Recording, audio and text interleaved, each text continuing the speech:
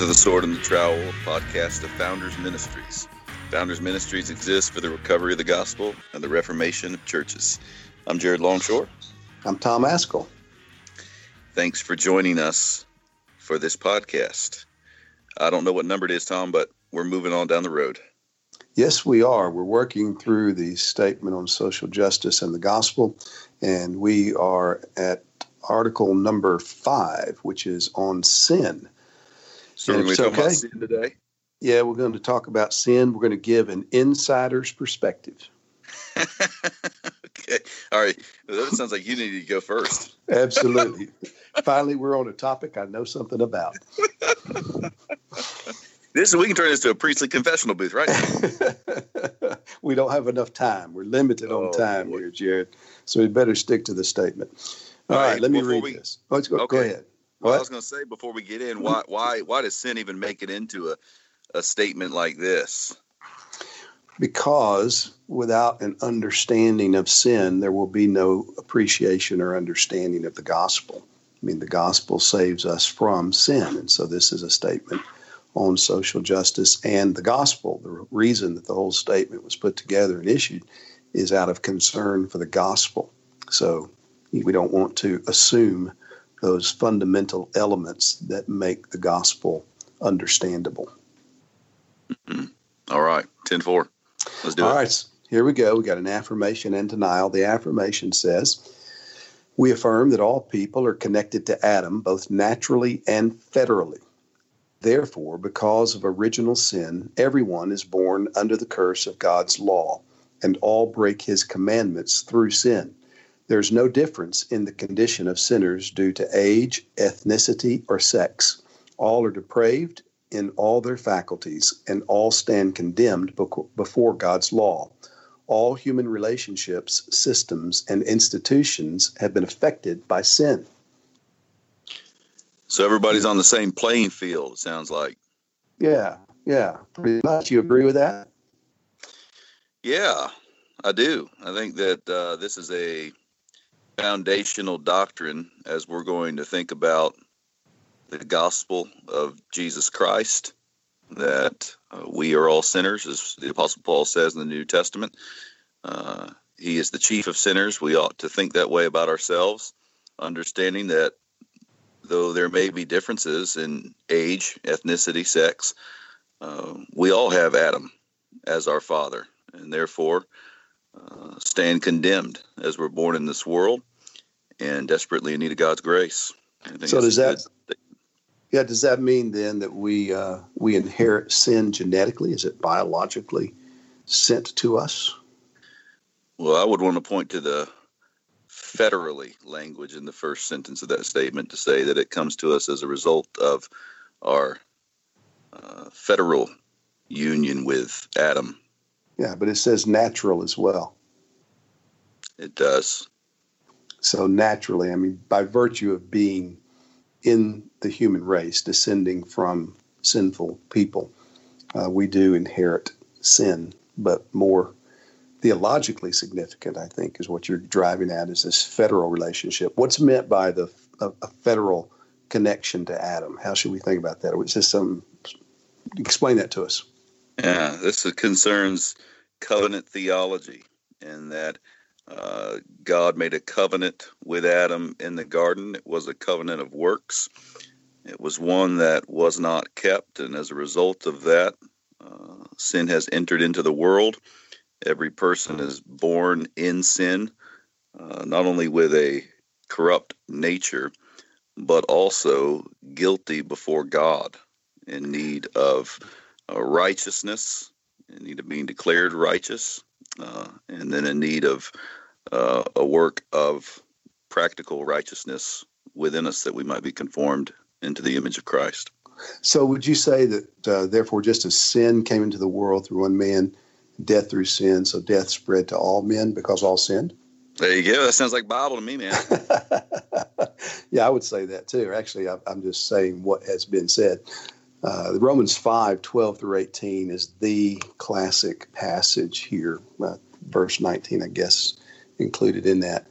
And I don't really think we can understand the whole connection between Christ's life of obedience and atoning death in behalf of sinners. We can't understand it as fully as we ought without understanding how Paul summarizes it in that passage. And so this is where the idea of a federal headship of Adam comes from, that when God created Adam, he didn't create him just as an individual. He created him as a representative of the whole human race. And when Adam sinned, the whole human race sinned in him, with him. And so we teach our children at church, and I'm sure you do this for your kids. I did with my kids when they were growing up, that in Adam's fall, we sinned all. And that's exactly what Paul says there, that through one man, death came through sin. Death spread to all men because all sinned. And that is something that has taken place. What would you say if I said, I don't totally like the idea of being held accountable for what that Adam did? Why didn't he just take care of his own stuff? Let me take care of my own stuff. Say, well, it's too bad. You just, no, I thought you were going to take me to the Lord Jesus. I was going to. I want to have a little fun with you first. I mean, that's the problem. I don't like that. I don't remember voting on that. Well, everybody thinks fairness whenever it comes to Adam's sin. And, I didn't commit Adam's sin. Why am I held accountable? Why does his sin in any way impinge upon me?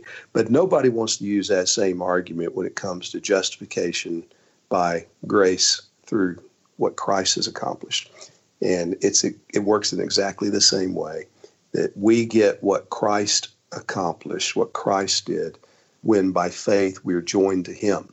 And we also get credited with what Adam did when by nature we are joined to him.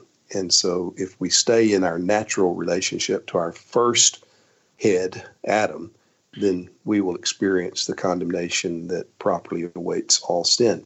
But if by grace we're transferred out of that relationship with our first Adam and established under a new headship of Jesus Christ, then we get the benefits of what that second Adam has accomplished. The statement really drives at our being depraved in all our faculties, as that second to last sentence of the affirmation states, and that we stand condemned before God's law, which really distinguishes those who would sign the statement and agree with it from people in the world and the way they think about shortcomings today as it relates to social justice. You can see that what I've liked about our conversation last week about God's law is that you can see those who would advocate, and I'm meaning in an entirely unchristian way. We're not talking about genuine justice and seeking justice in the world, but those who would advocate for a whole system of social justice, you see they're developing a whole different system of justification. They're developing a whole entirely new law separate from God's law and then holding people accountable to it. And when it comes to sin, well, you think, well, I've got some shortcomings, but I can somehow overcome my shortcomings. I can overcome my failures by living justly in the world, by meeting the standard that I have now created. But this statement would come and undercut all of that by advancing the doctrine of total depravity, putting it forth. No, we're not just a little bad, and there's no way that we're going to be able to do some good in the world in order to get right. We are entirely depraved. We stand condemned before God's law. I think that is a key founding doctrine as we're thinking about what's going on in the world today. Absolutely. It's crucial, not just for this conversation, but it's crucial for all of our evangelistic ways of thinking and conversations, because until a person is lost, he will never have any interest or sense of need in being saved. And if you change the standard, then you can manage it, as you just said. I mean, I can run 100 yards in 7 seconds flat if you'll let me define what 100 yards is. And so I can be righteous and I can be good or good enough if you'll let me define what constitutes righteousness or goodness. But if we're going to deal with God and what God has revealed, then we have to say what this statement tries to summarize is that we all stand condemned before his law. And that's what sin is. It's lawlessness. And as a result, that last sentence, I think, is also very important. Sometimes this gets lost on those who have critiqued the statement. At least a few of the guys that I've read that have engaged in some pretty detailed critique. It seems like they've not picked up on this point. Yeah, you want to talk about systems, Tom. Well, hey, I believe what is written here. All human relationships, systems, and institutions have been affected by sin. You believe that systems have been affected by sin? Let the record show I believe in systemic sin. Oh, wow. All right? I believe it. What's that do now? How does that shake down? What's that mean? What does it not mean? That means that if I can quote that well-known theologian Jimbo Fisher, he says,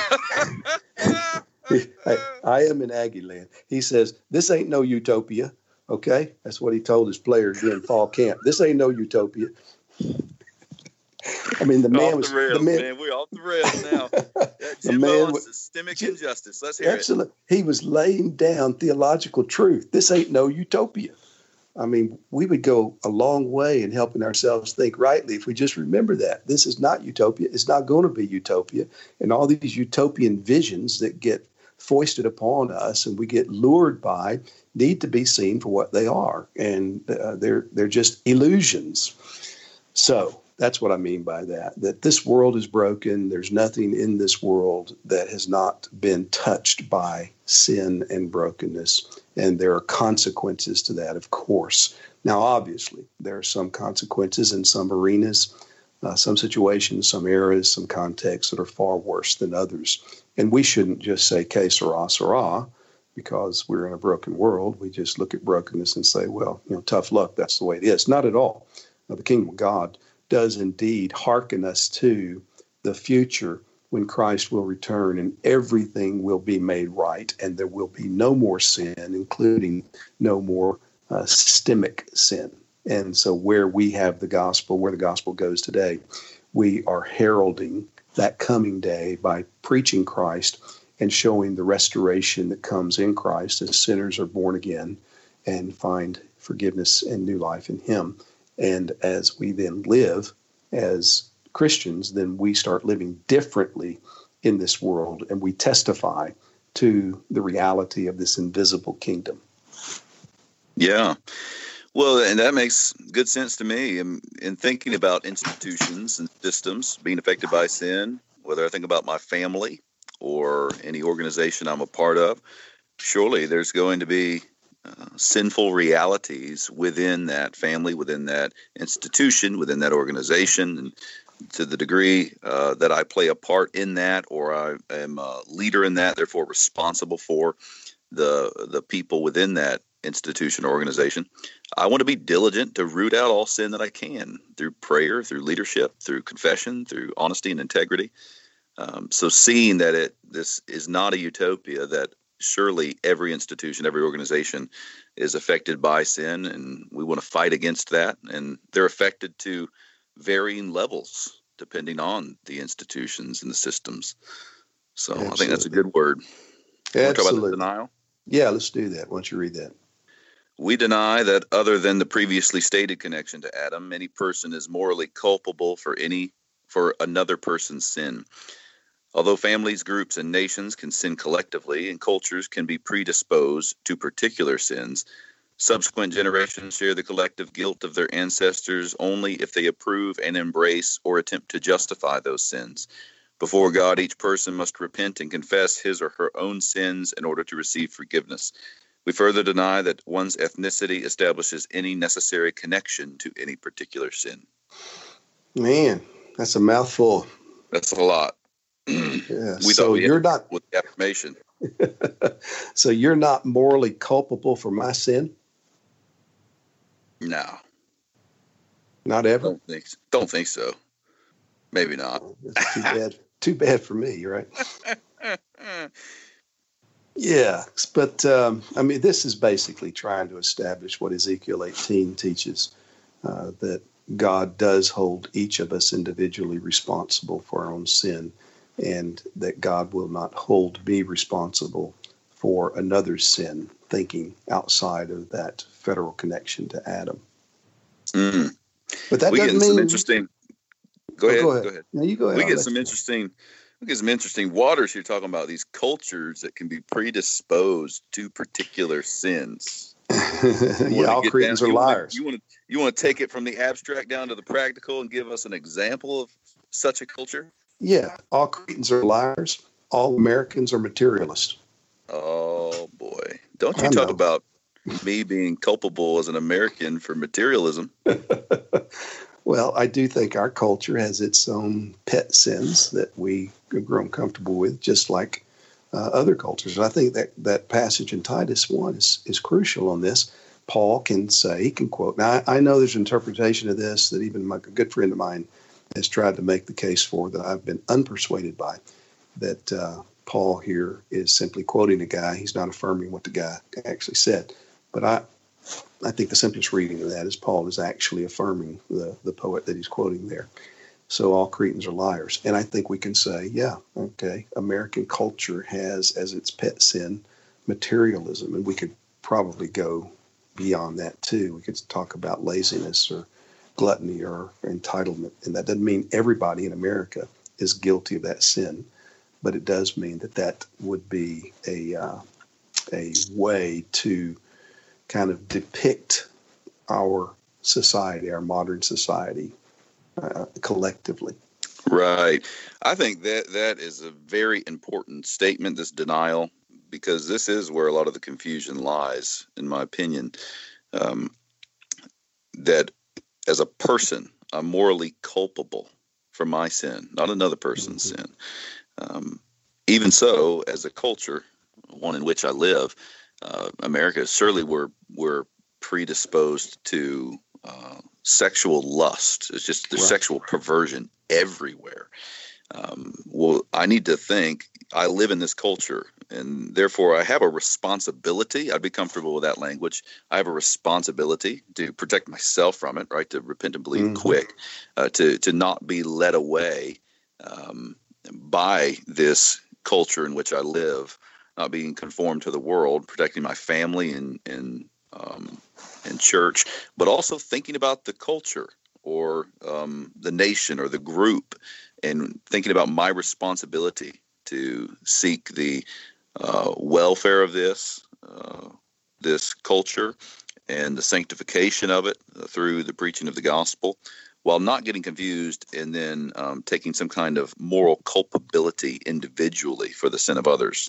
There's so much there, but I think this statement gets us down the road and thinking well about those things. I agree, because, we live in a culture of death, too. We're murdering unborn children at the rate of 3,000 a day, and it's horrific to even conceive of how calloused we have become to that as a culture. And my children have never known anything but the legalized murder of unborn children. They've just grown up with it.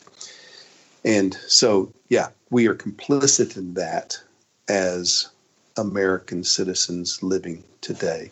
But that doesn't mean that I am personally guilty of abortion and that I must personally repent for having committed abortion. I've not, but I am a part of this culture of death that has turned it into an industry and celebrates it.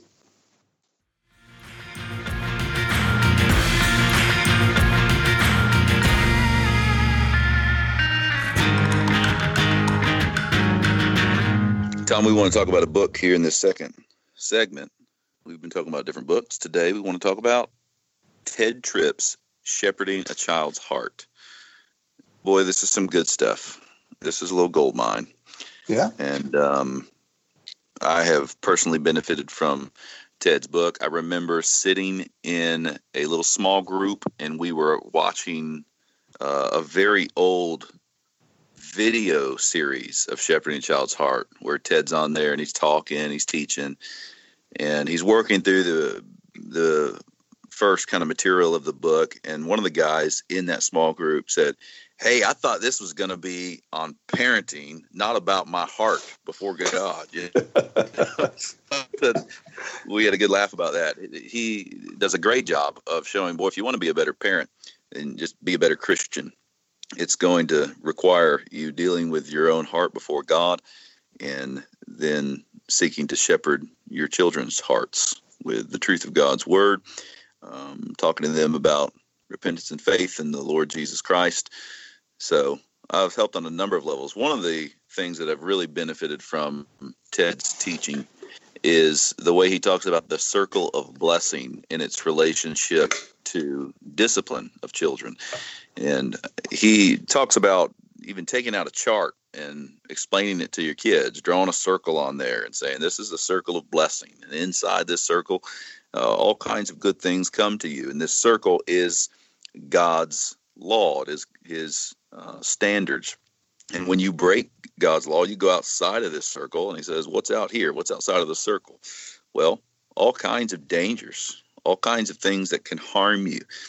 And so the rod of correction exists to discipline you back into the circle of blessing. So we discipline you because we love you. Mom and Daddy don't want you to be out here where you would get hurt, do we? No. And so they understand, the children can then understand how discipline is the way that parents love their children.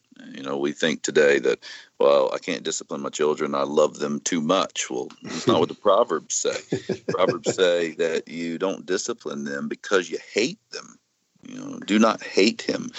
The Father disciplines us because he loves us, and we ought to discipline our children because we love them. So he does a great job of walking through that. It's not the only thing that he talks about in the book, but that's a huge component in its relationship to the heart. You know, knowing that the rod of correction drives folly from the heart of the child. This is about dealing with the heart and trying to impart wisdom to our children.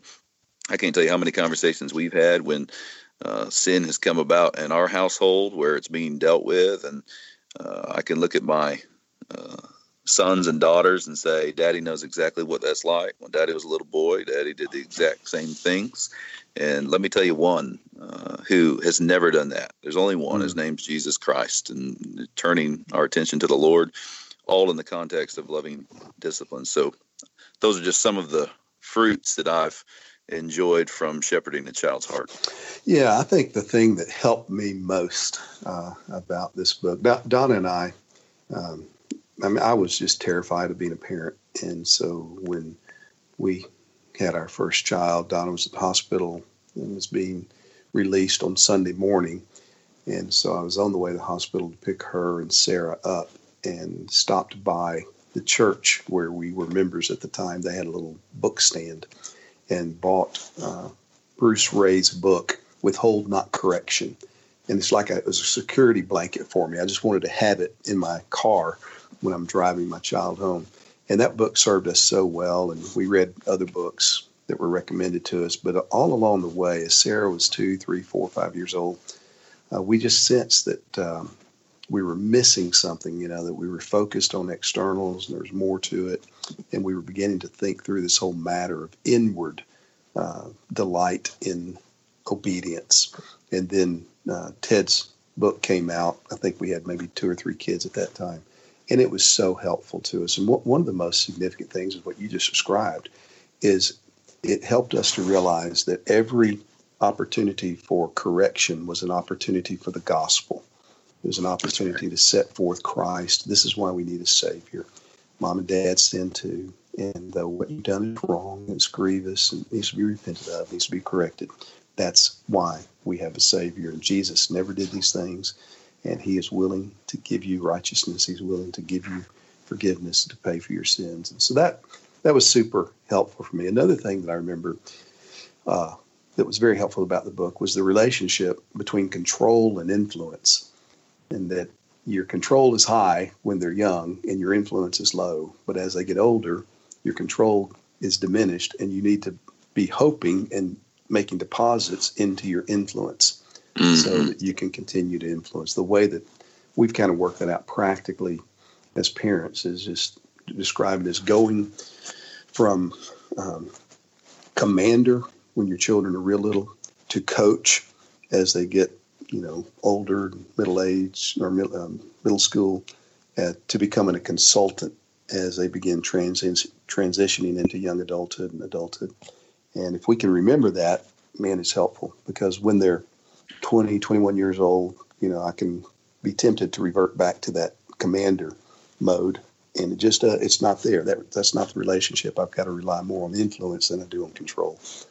So Ted helped me with that tremendously. And you've got 6 kids. What happens when they grow up like yours and they start having these things called grandkids? Oh, man. Then it becomes all worth it. Then you realize just how wonderful they are. So the grandkids are great, and all the rules change. So I don't shepherd the heart of my grandchildren the same way I shepherded the heart of my children. Yeah, you shepherd them with lollipops, pancake breakfasts, those kind of things. I don't want to undermine what their parents are doing, my children are doing, but I do want to supplement on that side that shows the joy and goodness and wonder of life.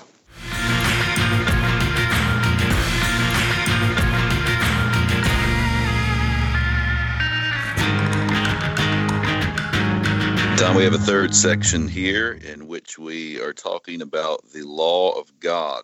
Our plan is to talk about all kinds of different commandments that God gives us in his word, trying to identify the goodness of his commandments, the way that Christ fulfills them, the way that we ought to fulfill them by faith. We begin working through the 10 commandments, and now we come to the 6th commandment. Number 6. Number 6. You remember what that is? You shall not murder. Oh, good. You can say, finally, one I haven't broken, right? You've been so clean to that 6th commandment. Jesus upheld the other 9 for you, but you got that one covered. Yeah, that's right. Man, I haven't put anybody in the grave yet, so I'm good. All right, so that's the way many of us think about the 6th, the big 6th. What's really behind the 6th commandment here? Well, just like all the commandments, God's going at the heart. I mean, that's what the 10th commandment demonstrates to us. And I like to think of Paul in Romans 7 as he kind of gives us a little bit of his internal testimony about how he kept the law, and he didn't really understand what sin was till the law came, sin revived, and I died, he said. And he would not have known what it was to covet if the law had not said, thou shalt not covet. I think what was going on with Paul is he's just ticking off, man, all the commandments, all the things that you're not supposed to do. Have no other God before me. Okay, check, I've done that. No idols, check, I've done that. Don't take the Lord's name in vain, check, I've done that. Honor your father and mother, check, I've done that. Remember the Sabbath day, check, I've done that. Honor your father and mother, check, I've done that. No murder, check, I've done that. He goes down the list till he gets to 10. Don't covet. And it's like, whoa. You don't coveting is not something you do with your hands. It's something that comes from inside, and that becomes then an indication of what God has always been concerned about, which David says, truth in the inward parts. So this commandment, 6 commandments, concern not just about not physically murdering someone, but valuing, honoring, promoting life, and avoiding everything in us that would tend toward the diminishing of the life of an image bearer of God. It's hard to talk about this commandment without thinking about abortion in our land, which is such an abomination that we simply deal with day after day. But would you go here to do not murder as you think about the Christian's obligation to preach against the slaughter of the unborn? Yeah, absolutely. I mean, this is what it is. And we are every abortion takes the life of a creature made in God's image. And that's so demonstrable now by modern science. I mean, the advances that have been made just over the last 30 years in technology that allows us to see the life within the womb. Oftentimes before the mother who is carrying that life is aware that the life is within her. There can be no denial. That is human life. Everyone understands that today. And so when you take human life with a high hand, as abortion does, it is an assault upon God, and it is indeed a violation of the sixth commandment. The Lord Jesus Christ fulfills this commandment for us, and he does so in a number of ways. But as we think about the work he did on the cross, laying down his life, when we are the ones that should have died, he's the one who has secured eternal life for us, has protected us, does protect us, and seeks our welfare. When we think of Christ, it seems that in every way possible, he is the true upholder of this sixth commandment for us. So we should trust him and seek to follow him in not murdering, not hating our brothers in our heart. Doesn't mean that we don't get angry. We know in the New Testament we hear, be angry and do not sin. There's a way for us to be angry and not sin. We should hate what is evil. We should love what is good. We should protect others and promote life.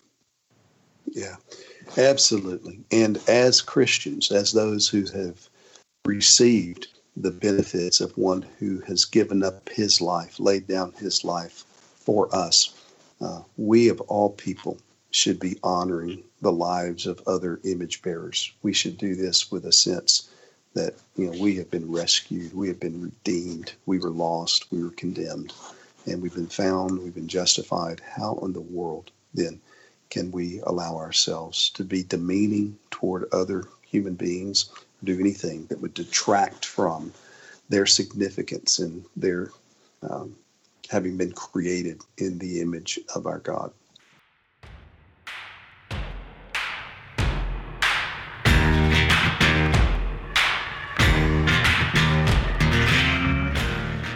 You have been listening to the Sword and The Trowel podcast with Jared Longshore and Tom Ascol. This podcast is produced by Founders Ministries. For more information, visit www.founders.org. To hear more from the Sword and the Trowel, you can follow Founders on Facebook, Twitter, Instagram, or by subscribing to our email list at www.founders.org.